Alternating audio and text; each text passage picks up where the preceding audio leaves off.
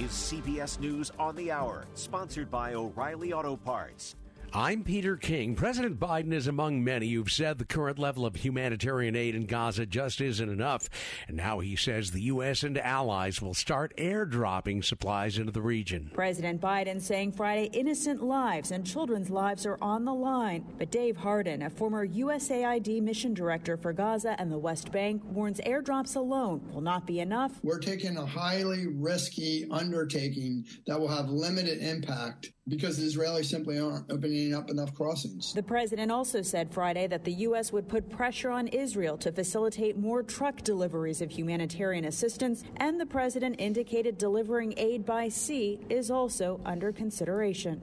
Natalie Brand, CBS News, Washington. Forecasters say the storm hitting northern California and northwestern Nevada's Sierra Nevada region this weekend will be a traveler's nightmare. We get more on that from Weather Channel meteorologist Jackie Jarris. Moisture still streaming in across the area, bringing multiple feet of snow. We could be talking up to 12 feet at the highest peaks here into the Sierra. And, of course, all the mountain ranges into the west will be affected. High winds from that storm are expected to help fuel the flames of wildfires that have already scorched more than 1.1 million acres in the Texas Panhandle.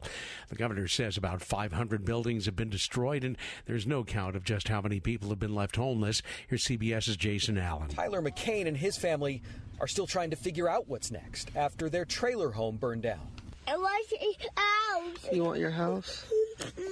That was his 3-year-old daughter's teary reaction to the sad news. And that pain is shared by so many here. It's heartbreaking, not just for me and my family, but all the other families. Part so local agencies that have come from around the state can return to their own communities ahead of more fire-friendly weather conditions coming this weekend. A big rig dangling off a bridge with a driver's life in danger. It's a dramatic scene that had a happy ending in Louisville, Kentucky.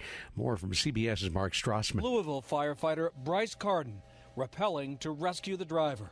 Both of them hovering roughly 70 feet above the water connecting Kentucky and Indiana. She was just praying. She was praying a lot, and I prayed with her.